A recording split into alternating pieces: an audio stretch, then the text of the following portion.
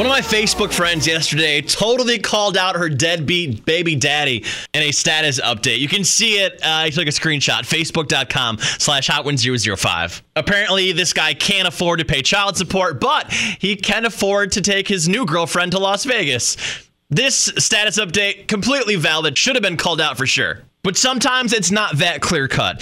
If you're thinking about calling out someone on Facebook for something, I want you to call me right now. You tell me what it is. I've got the voice changer ready if you need it. And I will tell you if it is worth it or not. My almost ex-husband, we're not yet divorced, is posting brand new pictures and I love you babies of him and his girlfriend. Oh. Every day. They post every day. Yeah, at least let it be final, right? I mean, a little bit of respect for the 6 years we're married. I would say that is completely valid, and you should do that.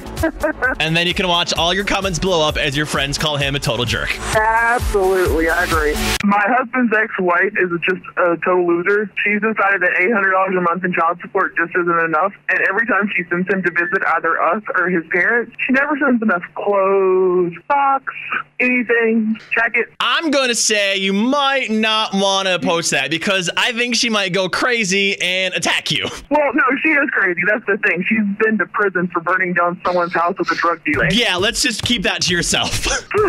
If you are considering calling out your best friend on Facebook, voice changer is on. You're anonymous. Why? She's 15. She informs me today that she's planning on getting pregnant with her boyfriend. What? Yeah. Why? Because she loves him. Yes, tell the world. Wear a sandwich board and lock her in the basement and make her watch about 12 hours of Teen Mom. I know. I'm like, what's wrong with you?